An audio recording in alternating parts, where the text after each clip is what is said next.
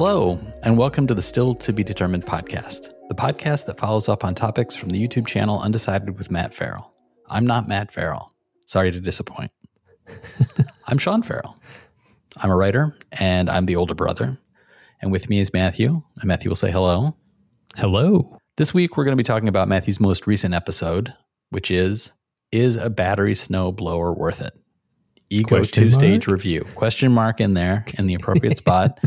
It is the Ego two-stage review, which when I first saw this, I thought the review was going to be 2 stages. That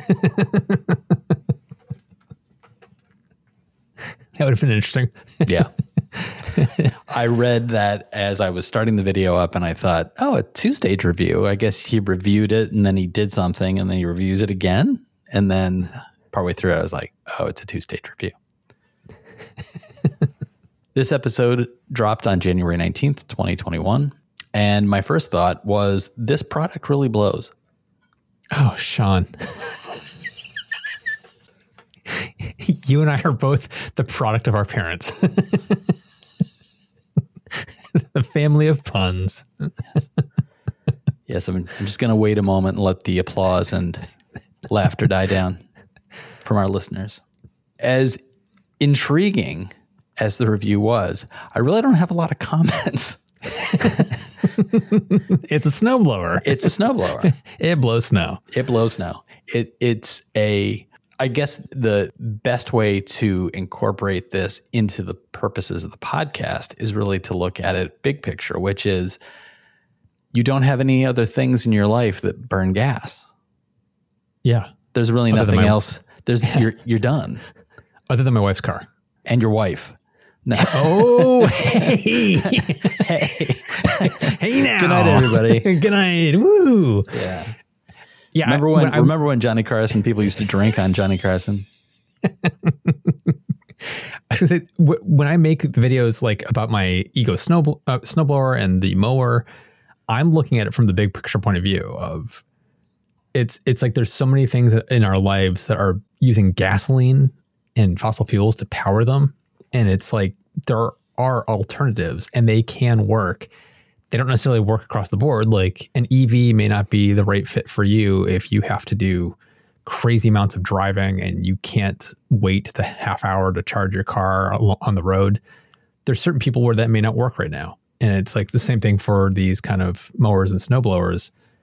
You may have a massive driveway and it's like you're going to need multiple batteries if you don't want to wait for the batteries to recharge to complete the job. So there's circumstances where you may not want one of these. And for me, my driveway is just pushing the boundary of how much these batteries can handle in one go. Right. So as far as like refueling, it works for me. And I was just shocked at how well it handled the snow, because I've heard from so many people and read so many reviews about the single stage electric snowblowers that they sometimes really struggle with heavier snow.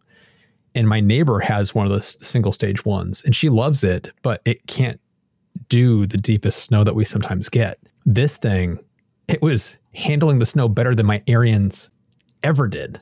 It was just, right. That's the thing that shocked me the most. It was like all along, it's like I've been kind of brainwashed into thinking, it's got to be gas or you're going to be screwed. Isn't that the new Toro advertising campaign? Yes. Electric motors can be, they're basically all torque. That's why when you get into a Tesla and you do the crazy takeoffs, it's like you have all the torque available to you when you like take off, which gives you that huge punchy start. Can you do something similar with the snowblower? That would be amazing. It's like dragging you down the driveway with you like behind it, barely holding on the handlebars. Yeah, no, we're already in a giddy spot. Yes. I don't think there's much hope for this episode of the podcast. No, but yes, that is kind of how I felt about this when I was using it. I was just, I'm not saying this to be a pun, but I really was blown away by how much this snowblower blew.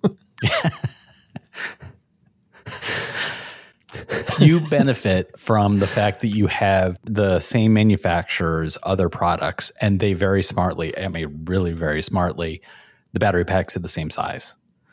Yes. That's a stroke of like really forward thinking on their part to be able to say, somebody like you, I've got the lawnmower, I've got the snowblower, I effectively have multiple battery packs right out of the gate. Yep. So that's terrific. One of the things that stood out to me was setting themselves apart with the green coloring. I thought that was, there was a very bold message being sent there that when the Borg ship returns, this will be taken back by them. Okay. No, what I was going to say is sending the message that this is a green product. So yes, the marketing going hand in hand with the engineering. I think it's a Tesla-like thinking, I think, in the or Apple, where it seems like they really took a look at what is this as a whole product. You pointed out things like the lack of metal around the hand gears means no rusting. So it's little things like that as you were saying those things, I was like, that's a smart thing. That's a smart thing. I did have one question. It's a test you and I often use in looking at products like this. Does it pass the parents test? Would they be able to use it? No, they would figure it out. If you know how to operate any snowblower, you'll know how to operate this. There's nothing special about needing to figure crazy things out. It's just a push a button, it starts, hold these two clamps down and it goes. And then here's your throttle essentially in the direction that you want to throw the snow. So it's pretty self-explanatory and they could absolutely use it.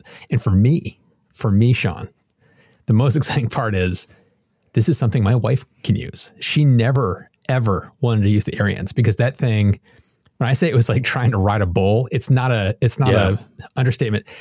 I bought the wrong one. I would say this Ego is like a step above the Ariens I bought. The one I bought 10 years ago, it cost, I think it was $900. And this Ego was $13. The Ariens 10 years ago that I almost bought was about $1,200, which I think is the one that's more comparable to the Ego. And it had controls to control like on the clamps on the handlebars controlled the wheels like a tank. So you could control the right wheel or the left wheel, so it would make it easy to turn. The one I bought didn't have that. And the only... So you had to wrestle with it.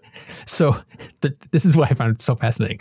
The two wheels, Sean, are connected with a solid axle. So they have to turn in unison. So you can't actually turn the Ariens at all. And it's like, how are you supposed to use this? And then the instructions were like, if you want to be able to turn it easier, you basically have to remove this like little like hand grenade style like clip from the axle, slide the wheel off of that clip, then put the clip back. So what ended up meaning was on my Ariens for 10 years, one wheel was powered and the other one just spun free. So every time, and you had to do that or it was impossible to turn the sucker.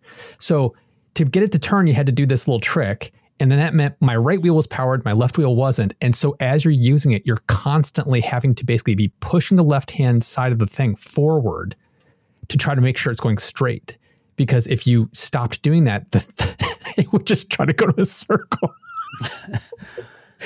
I hated that thing. It was so unwieldy to use and to operate. It was just a beast. It weighed so much. It was loud as all get out. And this thing, it's half the weight. It's still loud, but it's about half as loud. I can actually wear headphones and listen to things. And I couldn't tell you how easy it was to navigate down the driveway. The way it like powers its wheels and you can turn it easily. It was like, what the hell, Ariens? $900 for this thing that was like painful to use. And my wife never, ever wanted to use it. She just was like, I can't handle it. I can't control this. Right. This one, she actually can. And so now I'm like, I don't have to be the only one that's snowblowing anymore. That sounds like a change that didn't make it into the review, but meant more to you than anything that did make it to the review. Yes. This is a wife-capable snowblower. Yeah, it's a life changer. Yes. And you brought up the ecosystem, the batteries. I didn't mention it in the review, but it's like there are other 2-stage snowblowers. There's not a lot of them, electric ones. But there's like Ryobi, who makes like drills and everything like that. They have a line of battery, lawnmowers and things like that too. The thing is, like, if you buy into a system, you should probably stay in that system because it's the most economical, because you can get multiple batteries going on that platform. Right. So if you're into Ryobi, go all Ryobi. It's like, just do it all, because you're going to get huge returns by staying in that family. For me, I've chosen Ego, and I could not be happier. And it feels, there's an aspect of it that feels like the inkjet printer market, where you buy an inkjet printer, it's like, this printer is $79. And then you go to buy an inkjet cartridge, it's $30. It's like, wait a minute, what? Yeah. That's the same thing with these batteries. It's like this was $1,300. A single replacement battery right now is basically $400. So if you need to get 2 new ones, because it takes 2, you're talking $800 of batteries out of a $1,300 snowblower. So it feels like they're either selling this to you at a loss, or the real cost. It's probably the real cost of it, but it just goes to show, like, 2/3 of the cost of it is the battery. Right. So you're saying that it takes 2 to make it snowblow right? Oh, Sean. Jeez. I'm going to wait for the applause and laughter to die down again. Oh, boy. My brother. So I didn't have much else of my own to bring up around this, other than one quick question. How does it compare to the 1-foot wide Toro that you and I used to have to use when we were in high school? Oh, my God. On a 80-foot long driveway, a double wide driveway. My favorite thing about that snowblower, in Rochester, New York. Yes. The snowiest large city in the country, mind you. That snowblower, just so people understand, it was a beater bar. Yeah. That was, the auger wasn't even really an auger. It was just a metal paddle. rod. It was a paddle. That had a rubber paddle on just one side that just spun really fast. Yeah. It was a glorified snow shovel. We could have used it as an outboard motor.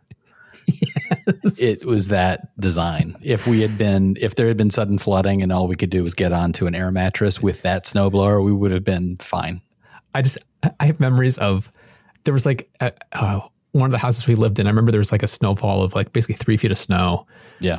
This garage door goes up and we're like, oh my God. And we were out there for hours digging out. And the way it was a bunch of us with snow shovels digging down the snow to where we had already snowblowed. And then we would use the Toro just to heave it up and over the edge to get out. It was like a multi-person, multi-stage process to dig ourselves out of that. It was one of many in the long line of Dad refusing to get a new thing until something happened where he had to use it. And then miraculously within the week we had a new one. So it was, this is not directly related to the video, but the thing about this to me that's a little sad is I actually had somebody in the comments that was from the Rochester area that commented about it. And he even said to me that there's the winters for the past few seasons in Rochester have actually been pretty light. Yeah. And the same thing here in Boston. Boston, when I moved here, we used to get deep snows. And even in the house I'm currently living in, like 8 or 9 years ago, there was a snowfall where we got like 2.5 feet of snow. Yeah. And these snow piles, I put a photo of it in the video. There's a photo of my wife and the snow pile behind her is taller than she is. Yeah. That was us digging out. It was incredible, but we have had basically no snow like that ever since. And it keeps getting warmer each year. And it's just climate change is real. Yep. Yeah, like, it really is. Me needing this snowblower is becoming less and less of a factor as time goes on, which is kind of sad. It's a real thing. And New York City, I know, has been changed. The zone that New York City is in is no longer the temperate zone. It's now the subtropical. And our winters here, as recently as 10 years ago, we were getting snowfall that was less than Boston, but still pretty severe. It was not atypical to have 5 or 6 big snowfalls during the winter, a foot each, and having days where commuting was walking through extremely difficult conditions with slush and ice and snow everywhere. Mm-hmm. The past 3 years, we've had, I think, 2 snowfalls, and neither of them last more than a couple of days. The most recent one was just a couple months ago, and it was the first time in, I kid you not, years where the snow was actually the kind of snowfall that allowed for kids to go sledding and make snowmen. And that's not typical. So yeah, it's a pretty drastic and noticeable change. And as somebody who grew up in New York State, I agree with you. It feels sad. It's a change, which, it's something I miss, you know, that kind of winter. I remember our childhood was filled with convincing ourselves that we could build tunnels in the backyard. Yes. And being ever so disappointed when those little tunnels would collapse on us. I mean, not to get too like sentimental about it, but it's like, I'm just imagining 10, 20 years from now where it's like, you and I are going to have memories of our childhoods with that kind of level of snow, and kids living in those same areas will barely know snow. Yeah. It's like, which takes me to the comments on the video. Yeah. These are mainly, I'll read these mainly just for entertainment's sake, because I laughed while I was reading them.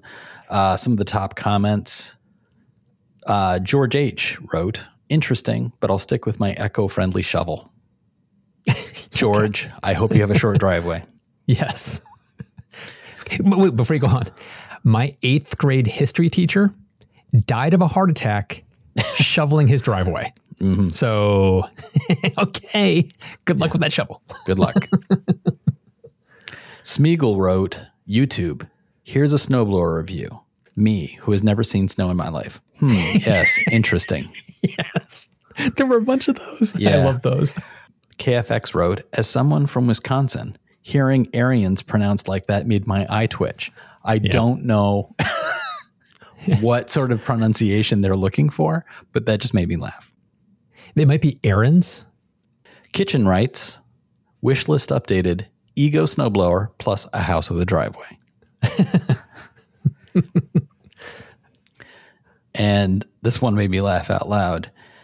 Mad Have You wrote, "Why am I watching this? I have only seen snow once on vacation in my life."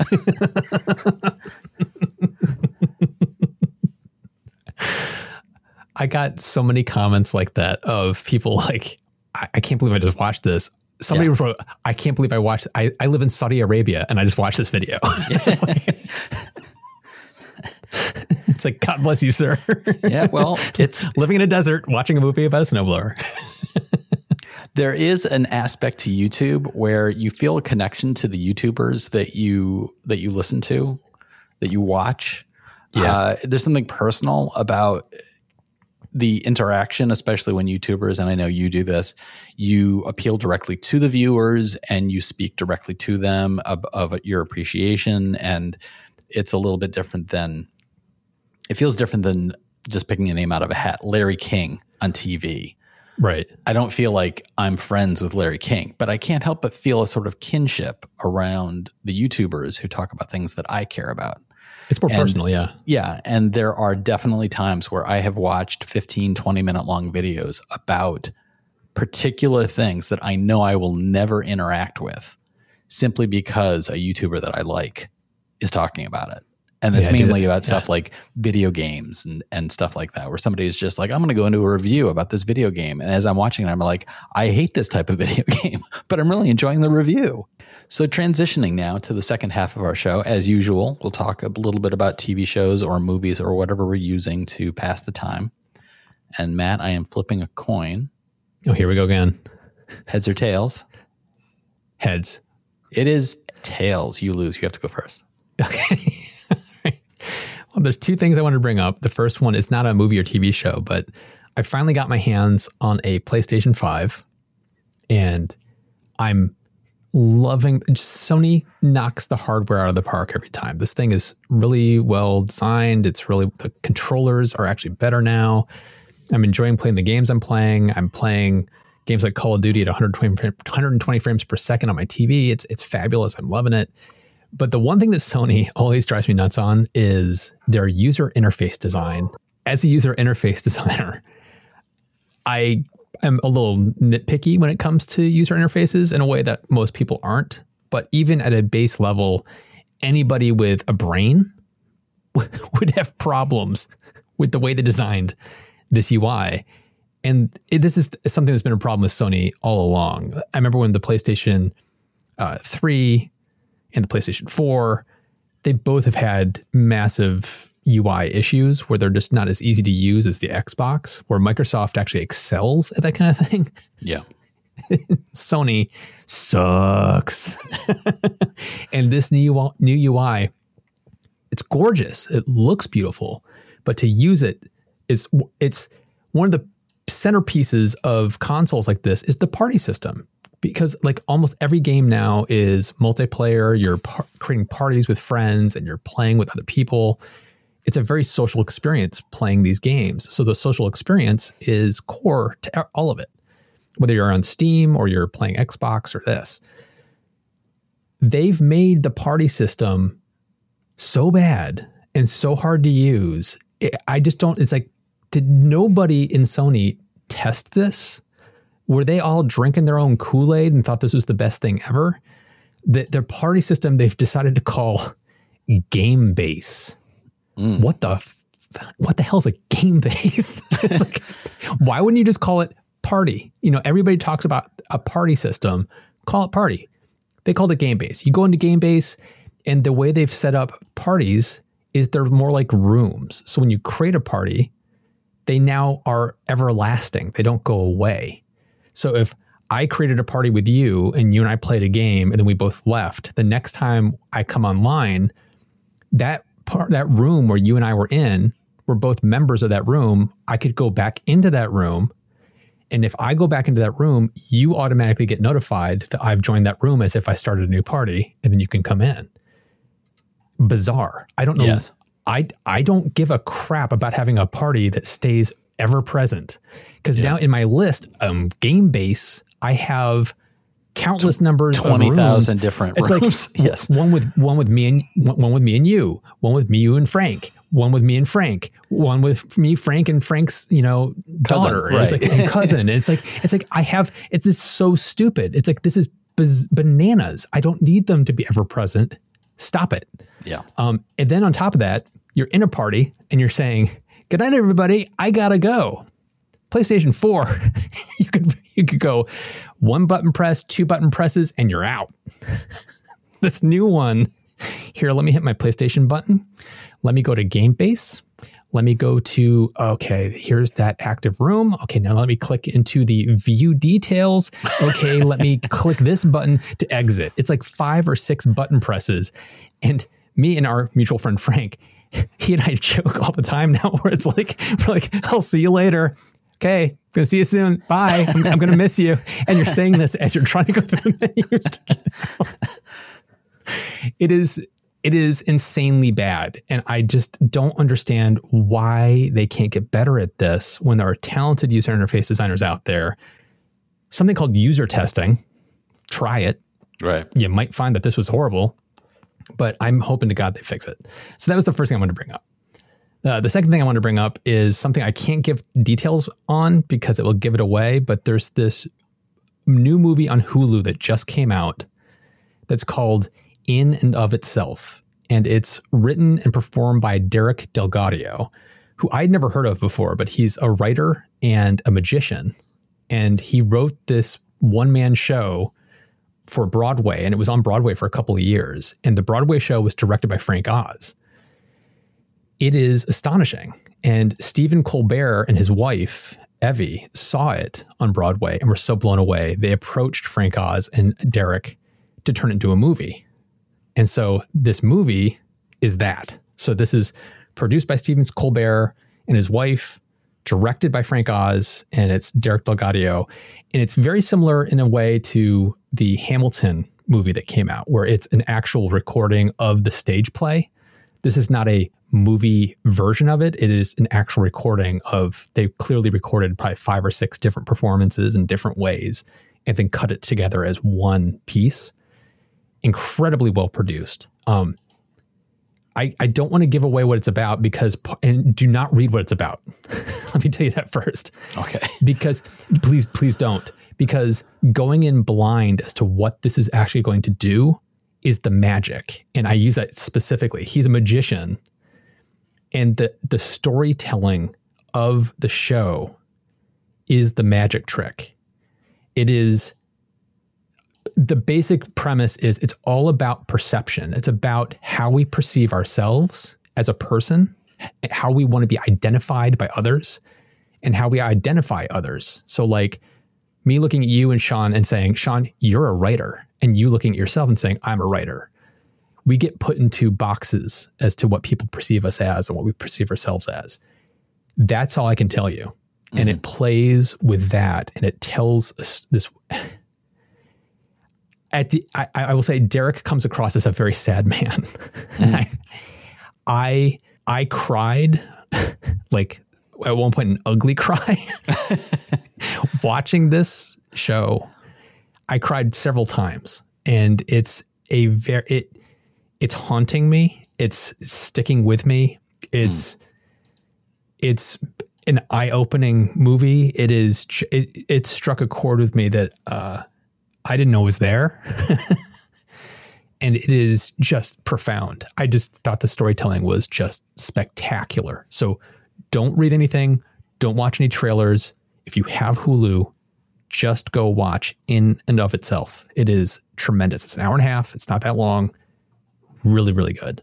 That sounds right up my alley. And I definitely want to check that out. And as far as the PlayStation user interface and the party system, I have the same complaints you did. I have the PS4, so I don't have what they call, it's not called the same thing on the PS4. No. But my experience has been every time I start a party, I know it's not happening, but every time I do it, I feel like I'm doing it a different way than I did the previous time. Yes. Every single time. I'm like, okay, I'm already in the party. Oh, hello, Frank. Oh, you're here. Okay. Hi. How you doing?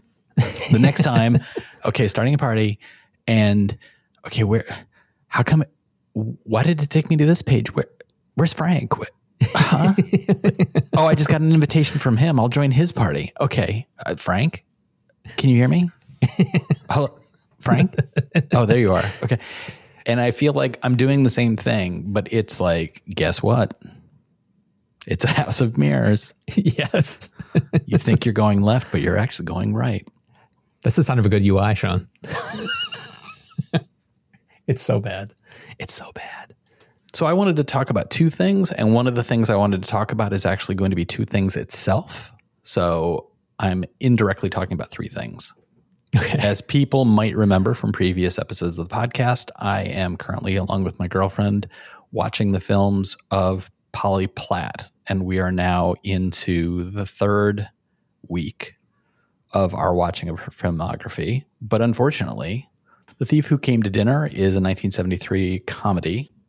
It was directed by Bud Yorkin, and it stars Ryan O'Neal, Jacqueline Bisset, and a bunch of other well-known people, including Ned Beatty. And it's just not available anywhere. And it's one of those times in what feels like consumer overload as far as TV and movies and streaming services and all the available stuff in front of us. It struck me as a funny gap that a movie which is well reviewed, and I actually remember seeing this when you and I were kids. I remember Mom and Dad liked this movie. Mm-hmm. And I remember seeing parts of it when we were little. And it just struck me as funny that there are these gaps in what's available and who holds rights to things. And so I just wanted to, give a little shout out to all the forgotten movies that are drifting somewhere in the ether and unavailable for whatever reason. So we moved on to the second film that I'm going to talk about, which is the 1976 remake of A Star is Born. And this is a movie that, again, I remember glimpses of this when you and I were really little. I remember when it would be on TV, Mom and Dad would watch it, but I had never seen it. And similar to the other films from filmography up to this point, the number of films that Polly Platt was involved with that were this good is really kind of dumbfounding. And this movie, Barbra Streisand, I'm more familiar with her just because I've seen more things with her in it. But Kris Kristofferson is a performer who I was thinking about it the other day, and it occurred to me that he kind of filled the gap that was left by James Dean. If James Dean had lived, I think he would have been playing roles like this. The understated rebel, the rebel who is not rebelling via large-scale action, but just rebelling by standing still and letting people who are railing against them rail and not reacting. That kind of determination to be themselves in the moment. And it's an understated performance. It's a very powerful performance. I always thought of him. There's another movie of his, which is Convoy, which is not a good movie, but it's a great performance. And I remember it from when I was a kid. You and I ended up visiting with our parents, and I was young and probably shouldn't have seen this movie, but a bunch of the kids were put into a room to watch a movie together. You were not in there because you were considered too young to watch the movie. The movie Convoy is about a group of truckers who start to basically protest against societal abuses. And it's this very much a movie of the 70s. It's that kind of, we're pushing it back against the man. And he's in that movie. And I said, as we started watching A Star Is Born, I found him incredibly charismatic. And there is a lot of subtlety in his performance and a lot of just genuine feeling as you see his relationship with her. And it really is a lovely love story. And the music is, for me, almost secondary, because there are moments where the music feels a little dated, or it's just, they're not the best known songs of either of them as performers. It's not like, I think the current Star Is Born, the more recent one, actually had genuine hits that resonate on their own in a way that it felt like, okay, people knew these songs because of the movie, but once that started to age, those songs didn't really carry forward in the same way. But I started reading up on Kris Kristofferson, and he was, when he was in high school, he was published by the Atlantic Monthly for some short stories. He wanted to become a writer. He became a Rhodes Scholar and studied at Oxford. While he was there, he started doing some performing of songs and was being promoted by a classmate as he's this American. So in England, he had this kind of anachronistic place. After finishing at Oxford, he returned to the States and became a helicopter pilot in the Army Rangers. He achieved the level of captain before refusing to teach at West Point, and then moved on to having a singing and acting career. That's one hell of a path. And I'm just like, what? It was like, I everything about him, as I read his biography, it just started to be like, is somebody pranking us? Did somebody go into Wikipedia and just keep adding things? Let's see how much they'll believe about Kris Kristofferson. The man is still alive. He's in his 80s. He has 3 Michelin stars. And yeah, I found a picture of him, and I swear to God, he's the most handsome man at 80. Yeah. And just as like rugged and tough looking as he was when he was in his 30s and 40s. So he's a man's man. This is just, but that's the thing, is he doesn't come across as a man's man. He just comes across as an individual. Yeah. And that's how he carried himself. And that's why, to me, that's also what I saw in James Dean. It's the same sort of like classic rebel without a cause. I mean, literally the title of the movie says it. It's this somebody who's just standing there and saying like, I'm not going to be throwing bricks through your windows, but don't ask me to do anything. And it really, the performance in the movie is really top notch. So I came out of it with, I already had a strong appreciation for the entertainer quality of Barbra Streisand, but Kris Kristofferson really blew me away. And the other thing I wanted to mention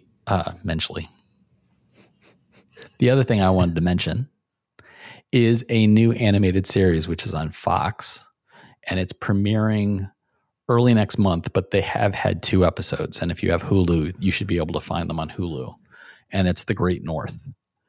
And it's from the same production company. I don't think it has any of the same creators, but I think there may be some producers in common with Bob's Burgers. The animation style looks very much like Bob's Burgers. It is not supposed to be the same world. This show takes place in Alaska, and it is featuring the voices of Jenny Slate, Nick Offerman, Will Forte, Megan Mullally, and Alanis Morissette, who plays the imaginary friend of Jenny Slate's character, who is Alanis Morissette. The show is about this family that is headed by Nick Offerman, and the setup is that these multiple children being raised by a single dad, and the reason he's a single dad is because the mom abandoned them. And like Bob's Burgers, it's about a group of characters who all genuinely love one another and support one another, and the conflict doesn't break that. And so it's a really nice family sitcom. And they've had 2 episodes, one which is the typical getting everybody on the same page to introduce all the characters.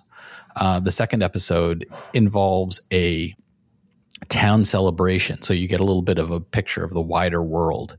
And the town celebration is the Not People Festival, which is the festival where the town celebrates the fact that they don't eat people.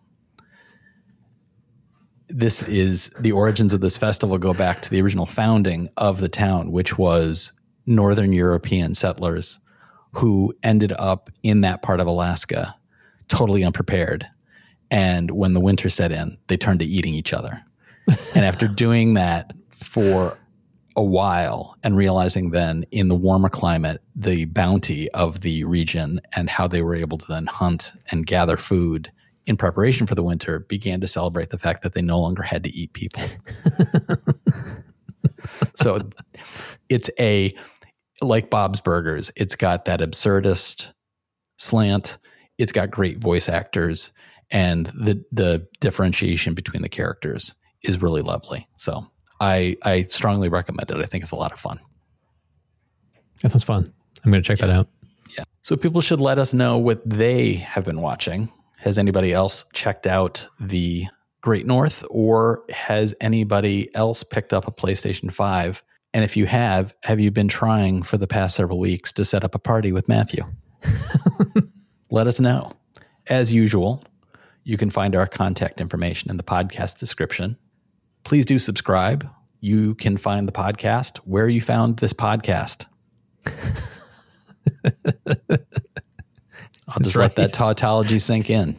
Yeah. It's a snake eating its own tail. You were walking along, you found this. Just look at where you found it, and you're going to find it. And you're going to find the other ones, and then you can subscribe. You can also give us a rating.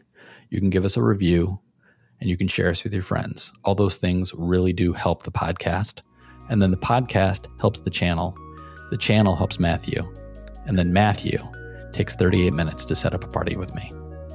We'll talk to you next time, everybody. Thanks so much for listening.